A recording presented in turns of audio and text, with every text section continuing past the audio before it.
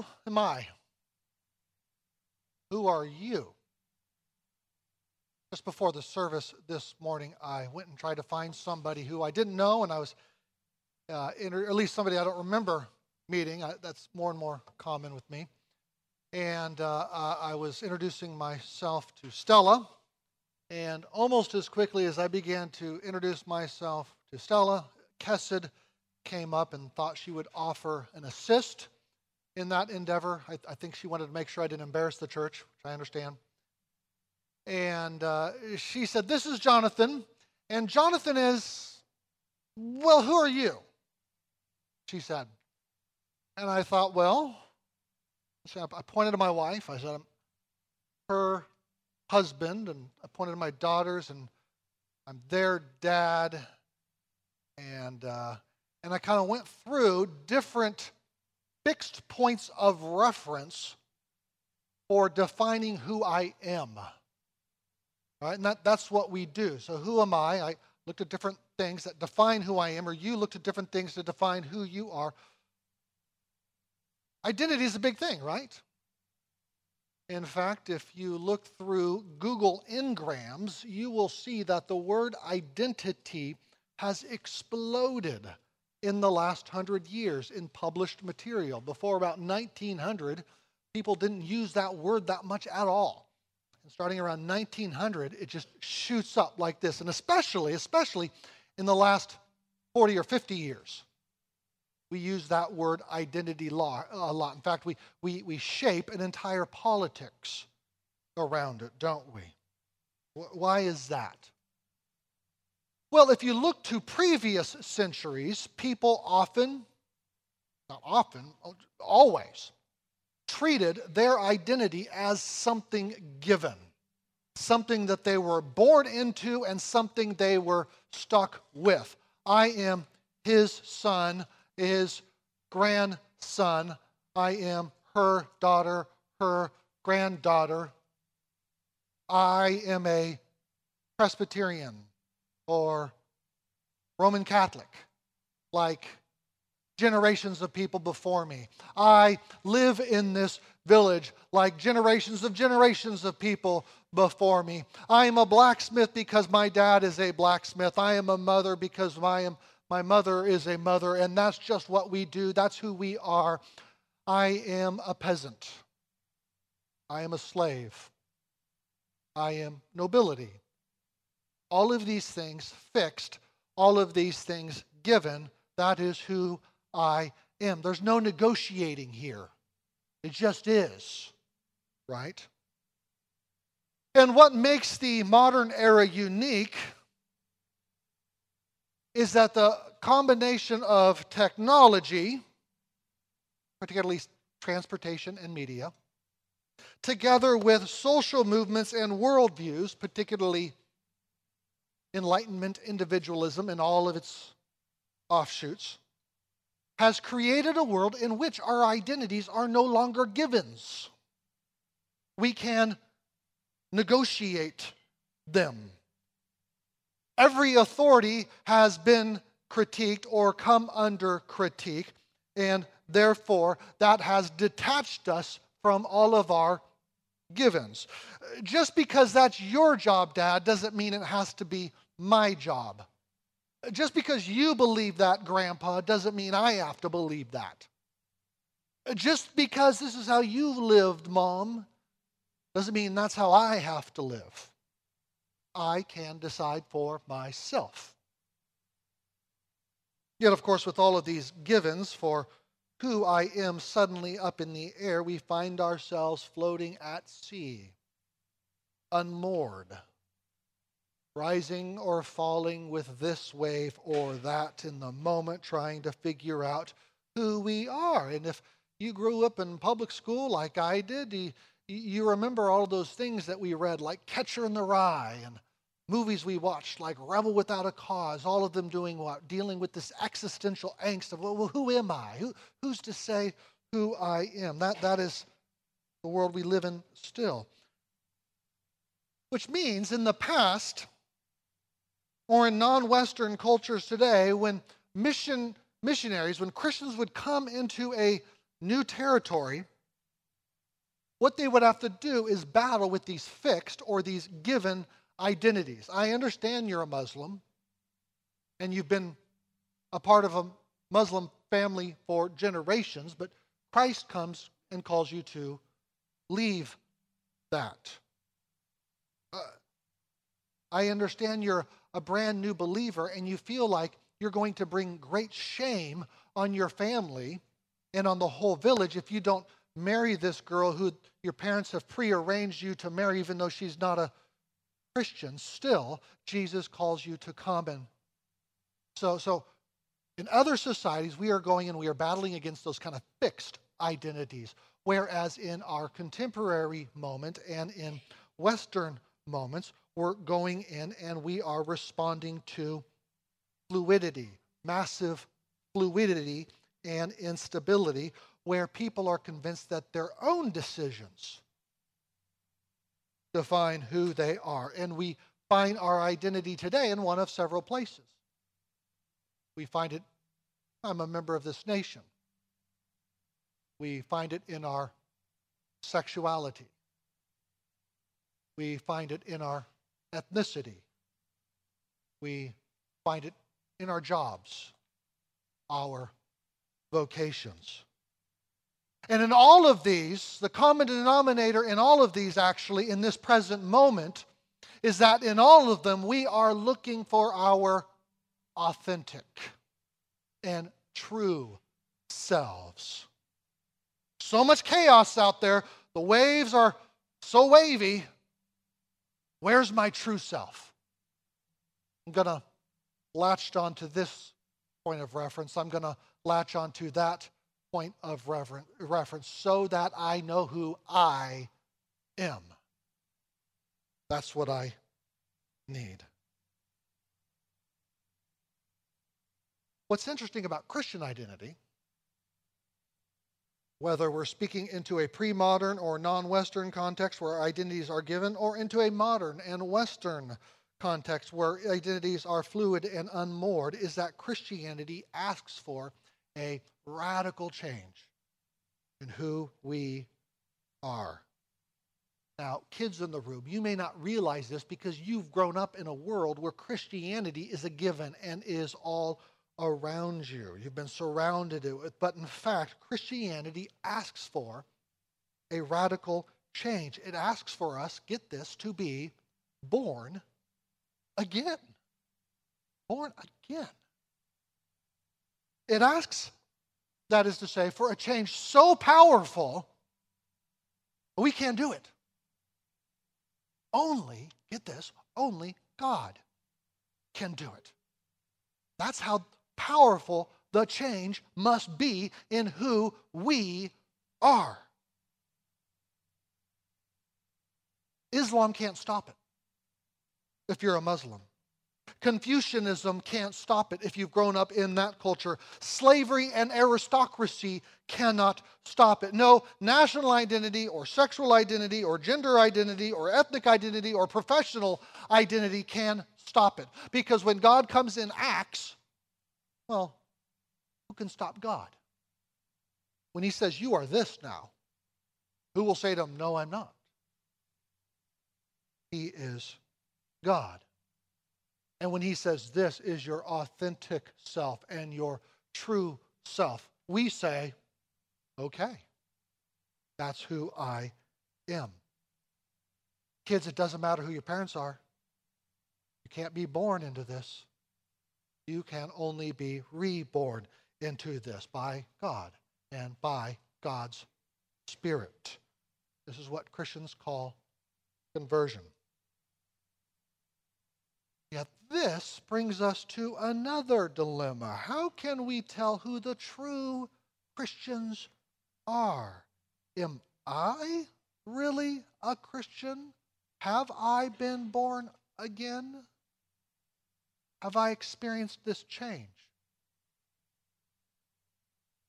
The kids in the room will be asking that. Teenagers as well will be asking that question. Am I really a Christian?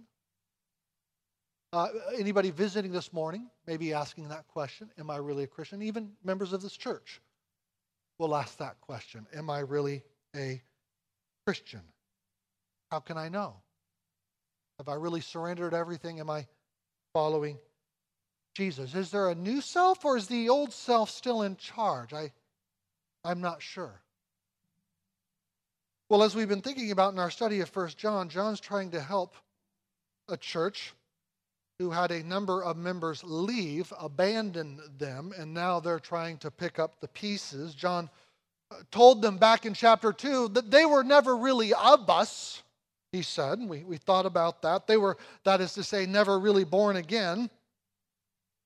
And in our text today, he's helping them understand, how do we know if we've been born again? How can we know who we are? Last week, we walked into the throne room itself, and we beheld God. God is love, we said, and we thought about what God is love is mean. If you haven't heard that sermon, go back and listen to it, because there's no greater meditation than who God is. But as Calvin said, we only know ourselves truly by looking at God and then looking at ourselves. I know who I am relative to Him. So if last week we looked at Him, this week we're stepping out of the throne room now and looking at ourselves again, in relation to all that we just beheld in terms of who He is. Turn to 1 John chapter 5, and I will read the first 5 verses. Everyone who believes that Jesus is the Christ has been born of God. And everyone who loves the Father loves whoever has been born of Him. By this we know we love the children of God, when we love God and obey His commandments. For this is the love of God, that we keep His commandments. His commandments are not burdensome. For everyone who has been born of God overcomes the world, and this is the victory that has overcome the world, our faith. Who is it that has overcome the world? Except the one who believes that Jesus is the Son of God. How do you know who you truly are? Answer: look for the evidence. Turn to page 8 in your bulletin. How do you know who you truly are? Look for the evidence. Don't worry about the lines. Turns out those aren't necessary. But that's what we're going to do. We ask a question, and then we look for evidence. Question 1, how do you know you've been born of God? Well, the evidence that you're looking for is that you believe Jesus is the Christ. John is not merely interested in nominal belief, as in, yes, I intellectually affirm that Jesus is the Son of God who came in the flesh, fully God, fully man. Plenty of nominal Christians will believe in that. Rather, he's interested in the kind of belief that combines the mind, the heart, the will. Look at verse 1. Everyone who believes that Jesus is the Christ, is the Messiah, is the Savior and King, has been born of God. He's not talking about a nominal belief. He's talking about an active belief. I believe that chair will hold my weight. I will prove it by sitting in the chair. I rest in the chair. What's more, someone who believes the Son, Jesus is the Christ, the Anointed One, will follow after Him. Will prove it in so doing. The title, the Christ, is a title that combines what we think of as religious and political realities. They are all packed together in one, in the name of Jesus as the Christ. Christianity doesn't pretend we can separate our politics and our religion quite like that. Jesus came as Savior. Jesus came as King. Someone who has been born of God will say, Jesus is the King who saved me. He governs my life. I follow Him.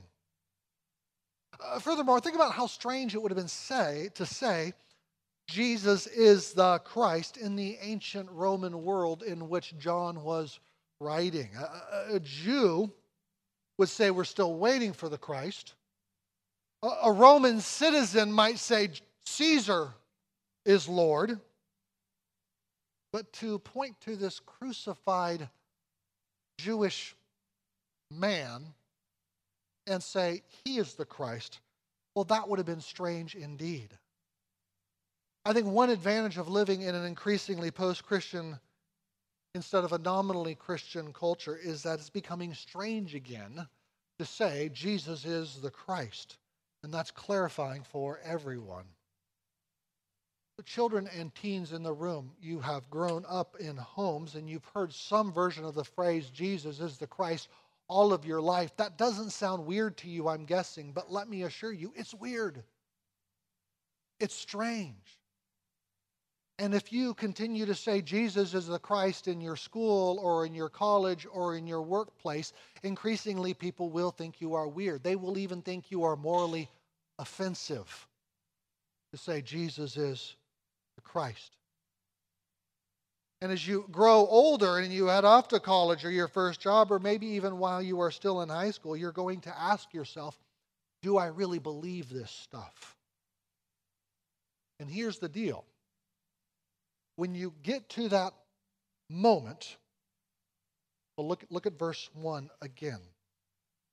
Everyone who believes that Jesus is the Christ has been born of God. If you've been born of God, if you've been born again, as verse 1 says, when you get to that moment, do I really believe this stuff? You will not be able to stop. You will not be able to stop believing. You might run away from it, close your eyes and say, oh, I don't believe. But if you have been born again of God, good luck. You're stuck. You're gonna keep believing. That is what we're told. Close your eyes, stop believing, stop believing. You won't be able to if you've been born again of God. And the same is true, of course, of your parents. If, however, you're able to decide, yeah, I don't believe all of that stuff. Or if you decide, well, I believe it because it seems a little scary if I don't. I don't really know what's going to happen to me after I die. So yeah. Well, hold on to it. But I'm not really going to believe it. I'm not really going to follow. I'm not really going to invest my life in it. If either one of those are you, well, then be afraid. You have not been born again of God. There were times in my life when I did not want to believe because I wanted the world. You know what was frustrating? I couldn't stop believing. I tried, but I couldn't stop believing. It's like Jesus just kept showing up and said, I'm here. What you gonna do?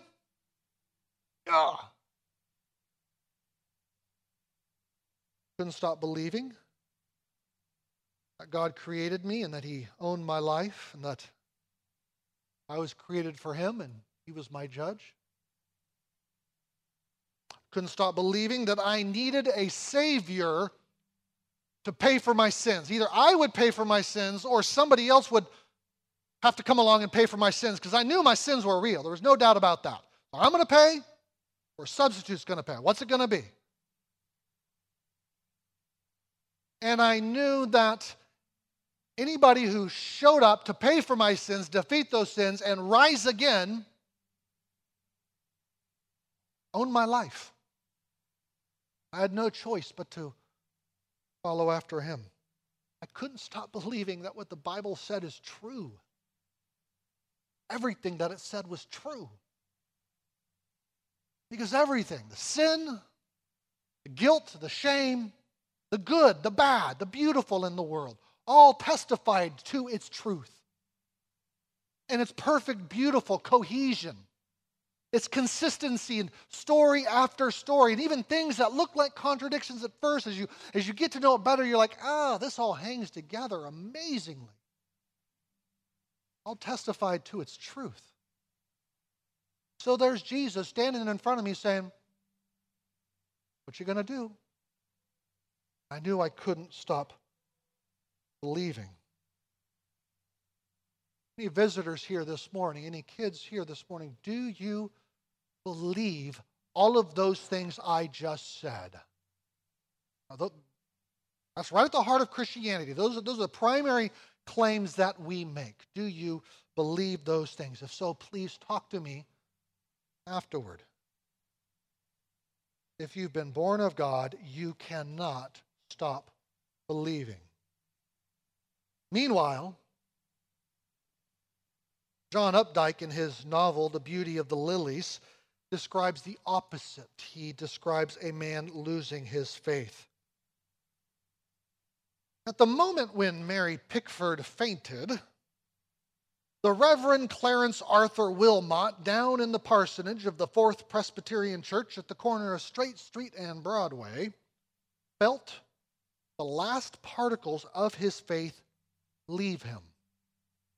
The sensation was distinct, a visceral surrender, a set of darkening bubbles escaping upward. He stood baffled, looking about the dining room for some exterior sign of the fatal alteration within him. There is no God. With a wink of thought, the universe had been bathed in the pitch-smooth black of utter hopelessness.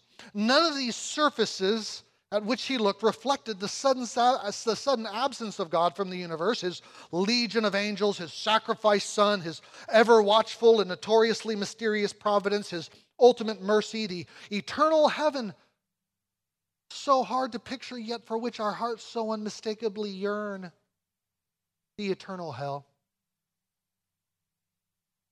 Perhaps you've known people like this, who've said, I just can't believe anymore. Or maybe even people who said, I want to believe, I'd love to believe, I just can't. Look at verse 1 again. Everyone who believes that Jesus is the Christ has been born of God. Being born of God is an act of God. Friends, do you see what a gift of grace it is that you believe? You've been born of God.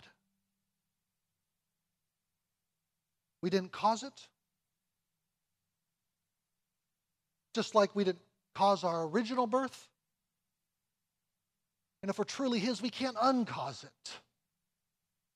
Because we're His.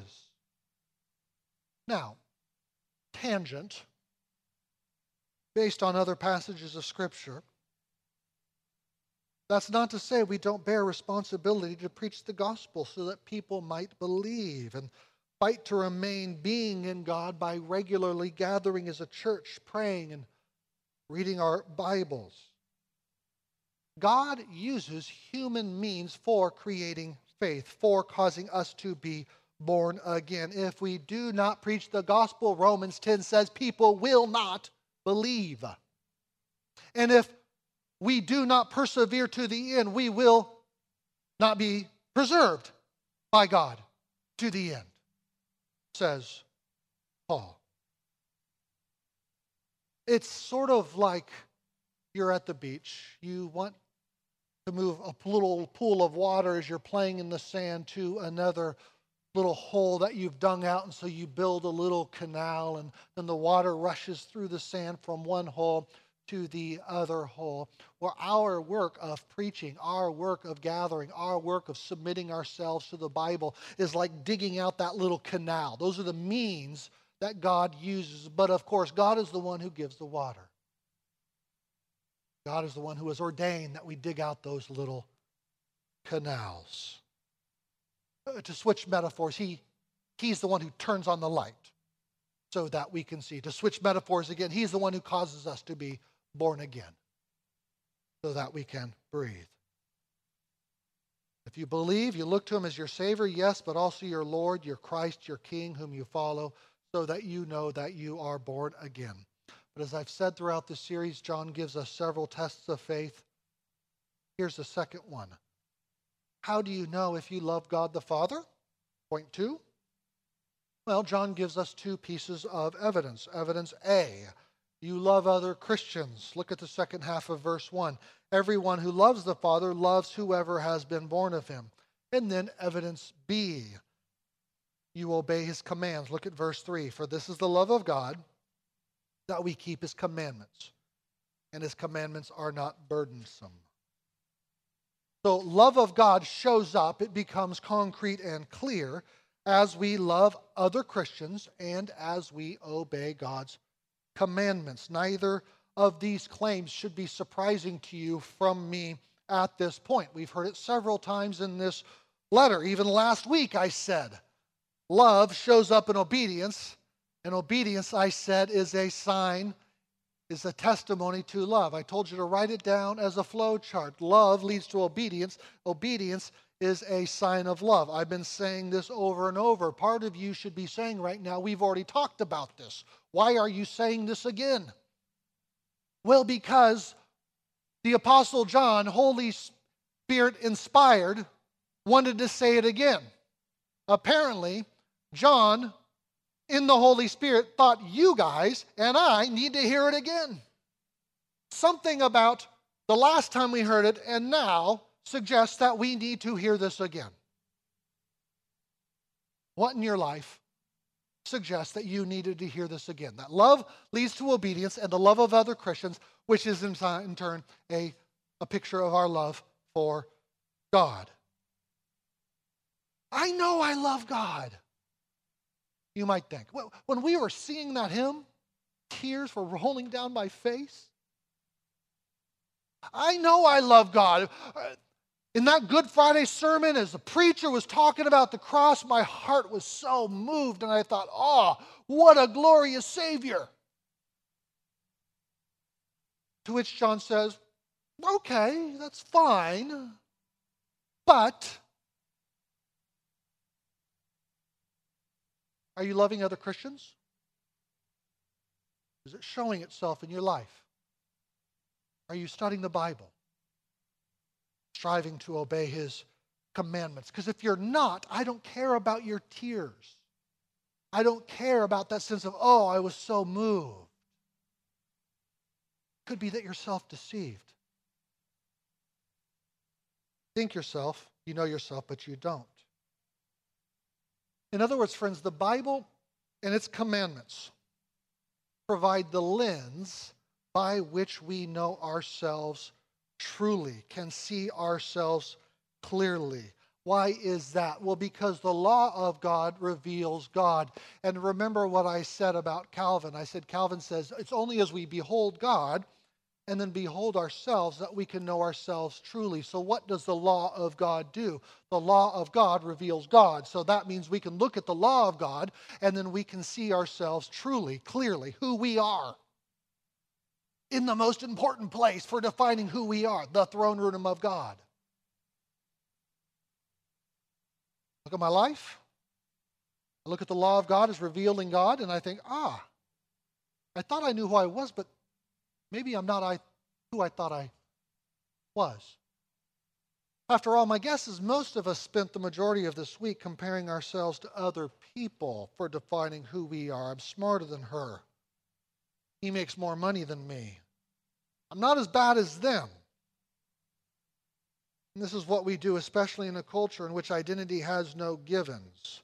This is one consequence of our identities becoming unmoored. We're thrown into constant competition and constant recalculations with our compass, with which we're trying to compare ourselves. Where am I in the sea? We compare ourselves to other people. Even when Kesed asked me, who are you? I quickly looked to human relationships to define myself. I was thinking about it afterwards. I wish I'd immediately said, I'm a Christian. I'm a son of the King. I'm a forgiven sinner. That's not what we do. We compare ourselves to other people. And this comparison is the wrong compass, or to switch metaphors again, the wrong lens. It distorts our vision.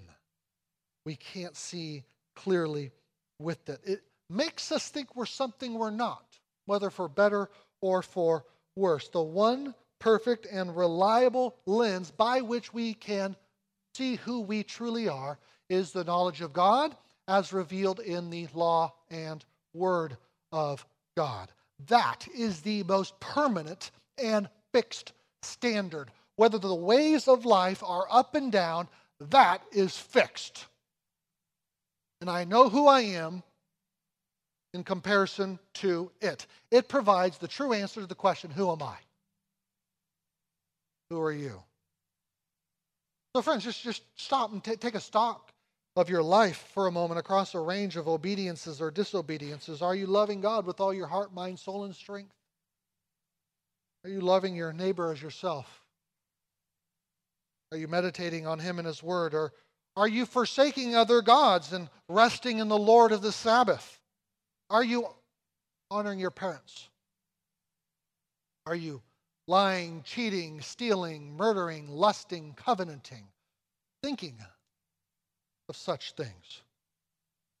You exercising self-control with your eyes and your heart? Are you given to excess in food or alcohol?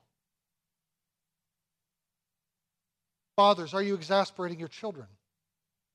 Husbands, are you loving and living with your wives in an understanding way? Wives, are you submitting to your husbands? Church members, are you showing hospitality to one another? Are you forgiving one another? Are you helping each other to fight sin? Kids, are you honoring your parents? Teenagers, are you living in the light with your parents? Or is there kind of a hidden you that your parents don't really know about? Older saints, are you investing in younger saints? I'm giving you a list of laws, aren't I? But it's by such laws that we know who we are. Because such laws reveal God to us. And God's perfect righteousness and perfect goodness and perfect love. All the laws summed up in love, says Romans, and God is love, says John. Through such laws, we in fact see the God of love.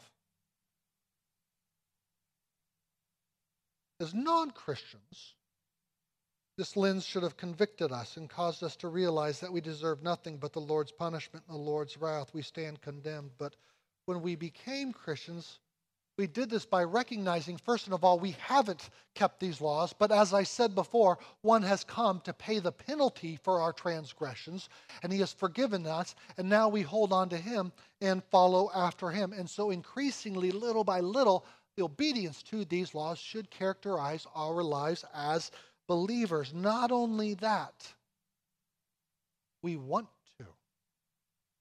Did you see that little phrase in verse 3?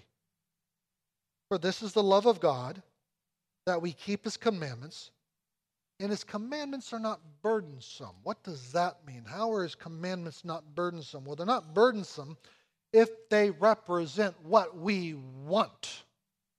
I want to be obedient in those ways. I think of the psalmist who says, I find my delight in your commandments, which I love. Or Jesus who says, my food is to do the will of Him who sent me. And God's commandments are what we want if we have been born again. The lives of people who have been born again, as Luke said when he was calling us to worship, we believe people actually change. We actually begin wanting different things. So friends, if there's some area of your life where you're struggling with sin, where you're struggling to give it up because you still want it, if you're a Christian, I'd encourage you to stop and reflect. Do I really want it? Is there not something better I actually want more? And then lean into that. Lean into that thing that you actually want more. And there you'll find that giving up this sin is not a burden. It's freedom. What I want. It's my food to do the will of God. A number of years ago, I was having lunch with a single young man who was a member of my church. Over lunch, he admitted to me that he had sinned with a woman. And it wasn't the first time he had confessed this to me. And I said to him, I'll tell you what, you can stop being a Christian and then just go sin all you want. Just stop being a Christian. And he looked at me like, really? Is that the advice you're going to give me? I said, sure. Listen, if you really want that sin more than you want Jesus, then just stop saying you're with Jesus and go after your sin all you want. Because Christians don't do that. But if you really want Jesus and following after him, you got to stop that. And you want to stop that. So I'm telling you, just stop calling yourself a Christian and pursue your sin. And I think the Holy Spirit of God might have been in him, because he said at that moment, I don't want to. I want to follow Jesus. I said, praise God. Thank you for confessing your sin to me. Now let's figure out how you're not going to pursue that anymore. Because being a Christian means being done with that sin. Come on, let's go. How do you know who you truly are? Look for evidence. You believe Jesus is the Christ.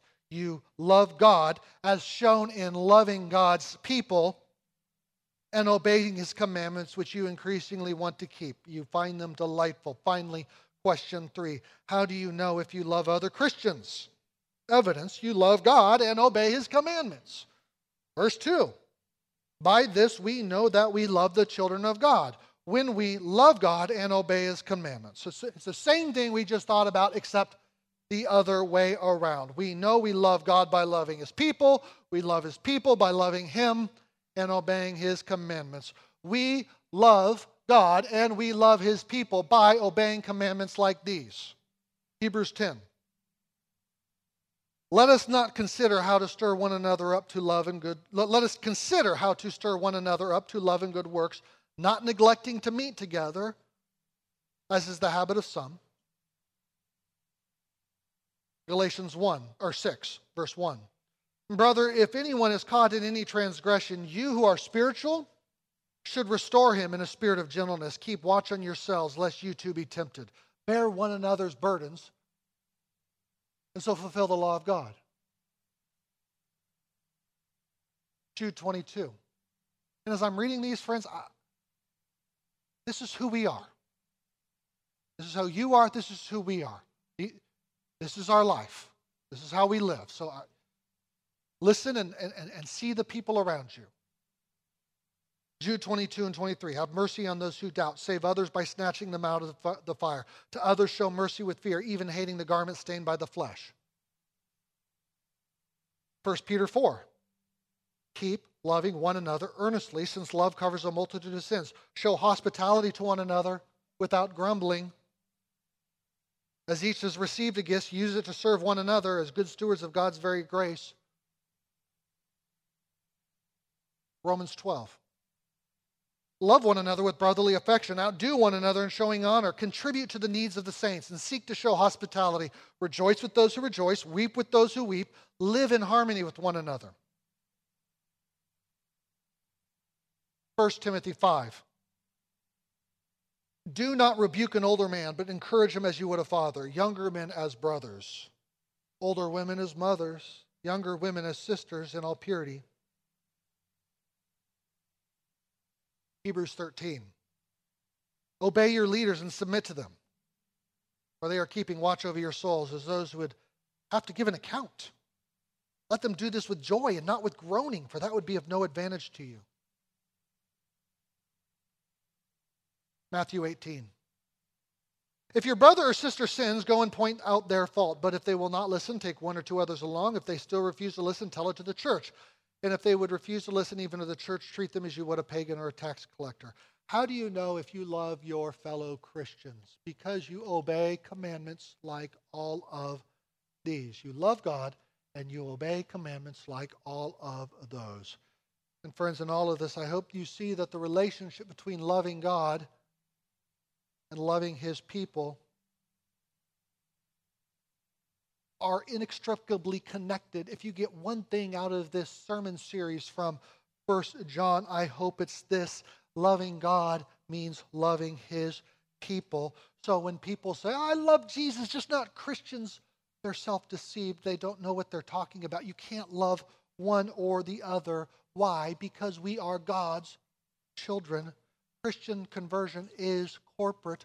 We're saved into God, but that we're saved also into God's family. Mom and dad go down to the orphanage. They adopt me. I go home. I walk through the door. I look around. What do I see? Brothers and sisters. That's how adoption works. Christians' conversion signs you up for a family photograph. Which means, friend, if you're trying to live the Christian life and you're trying to do it apart from membership in a local church, you can't. Christian church membership is how we go about fulfilling all of these commandments. How will you submit to your leaders apart from membership? How will you mourn and rejoice with the body apart from membership? How will you bear one another's burdens?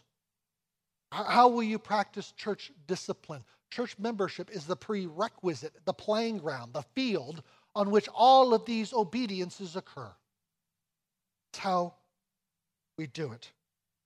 And friend, if you're not a member of a church, you don't need to be a member of this church. Find some church where you can learn to obey all that God has commanded you in Christ. Find a church that preaches this book that I've been preaching from this morning, whose leaders lead with integrity, whose people pursue integrity, who care for one another.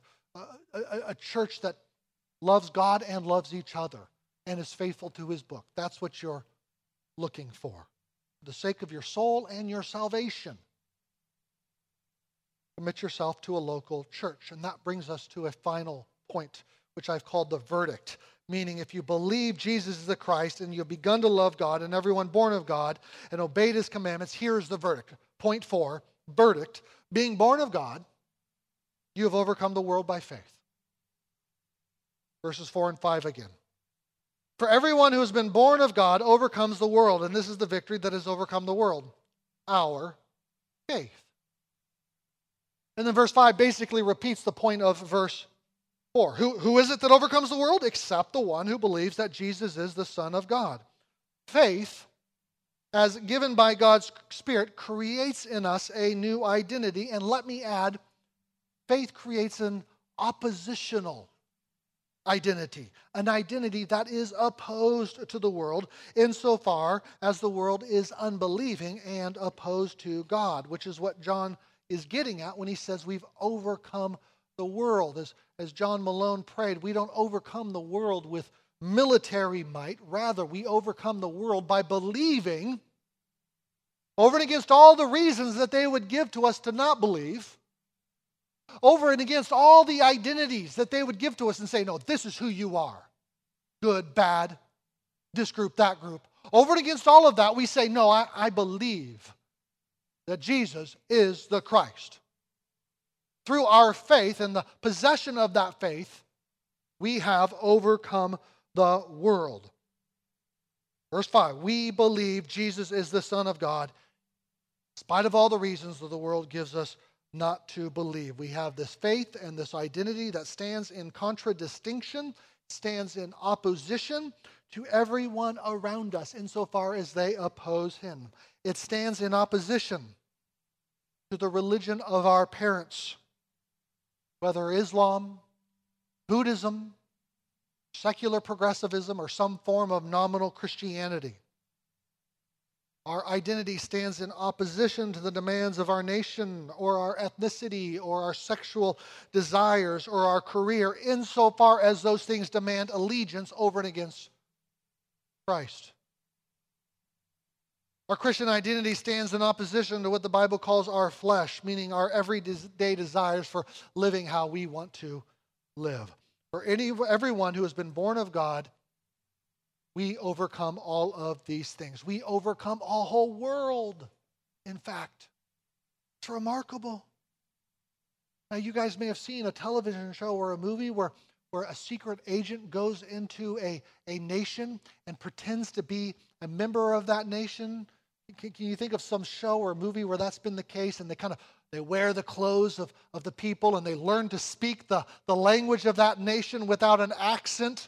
Right? And they get an ordinary, boring job, and they just look like a good citizen of the nation, but because you're watching the movie. In fact, they go into their rooms and they get out the documents and they take the photos and they sneak into the offices and send the photos overseas, and the whole time they're a secret nation, agent of another nation, right? You guys have seen shows like that or movies like that. Christians, we are like those agents with new and oppositional identities, so hopefully it's not a secret.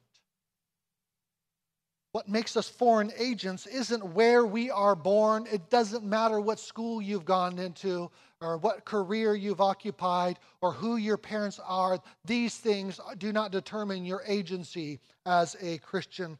Rather, what makes us a foreign agent, first, is that we've been born of God. Second, what does that look like?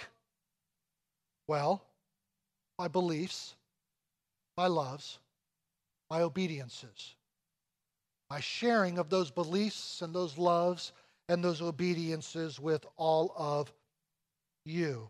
We have a different ethic. We have a different set of fundamental loyalties as Christians. So who am I? Am I really a Christian?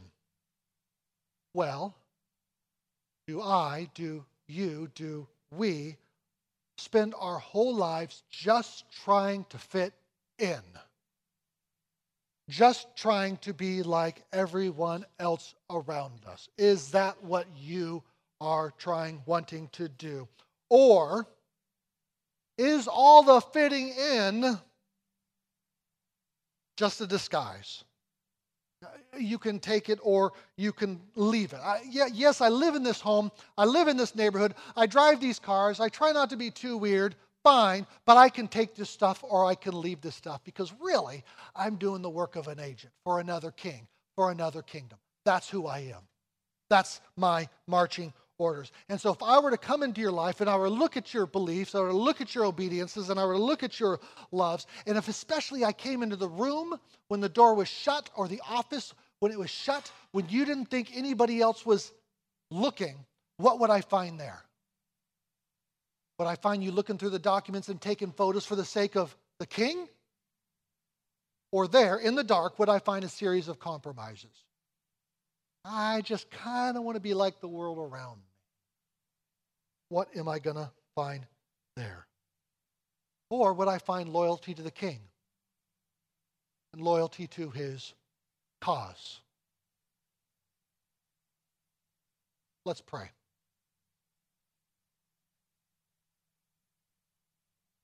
Father God, you ask us a series of questions in this text. Do we believe? Do we love you?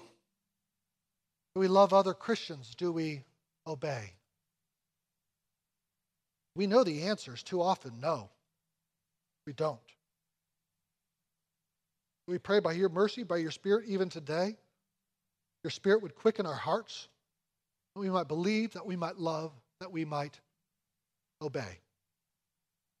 Help us to love one another, even as Christ has loved us and laid down his life for sinners like us. We pray this in his name. Amen.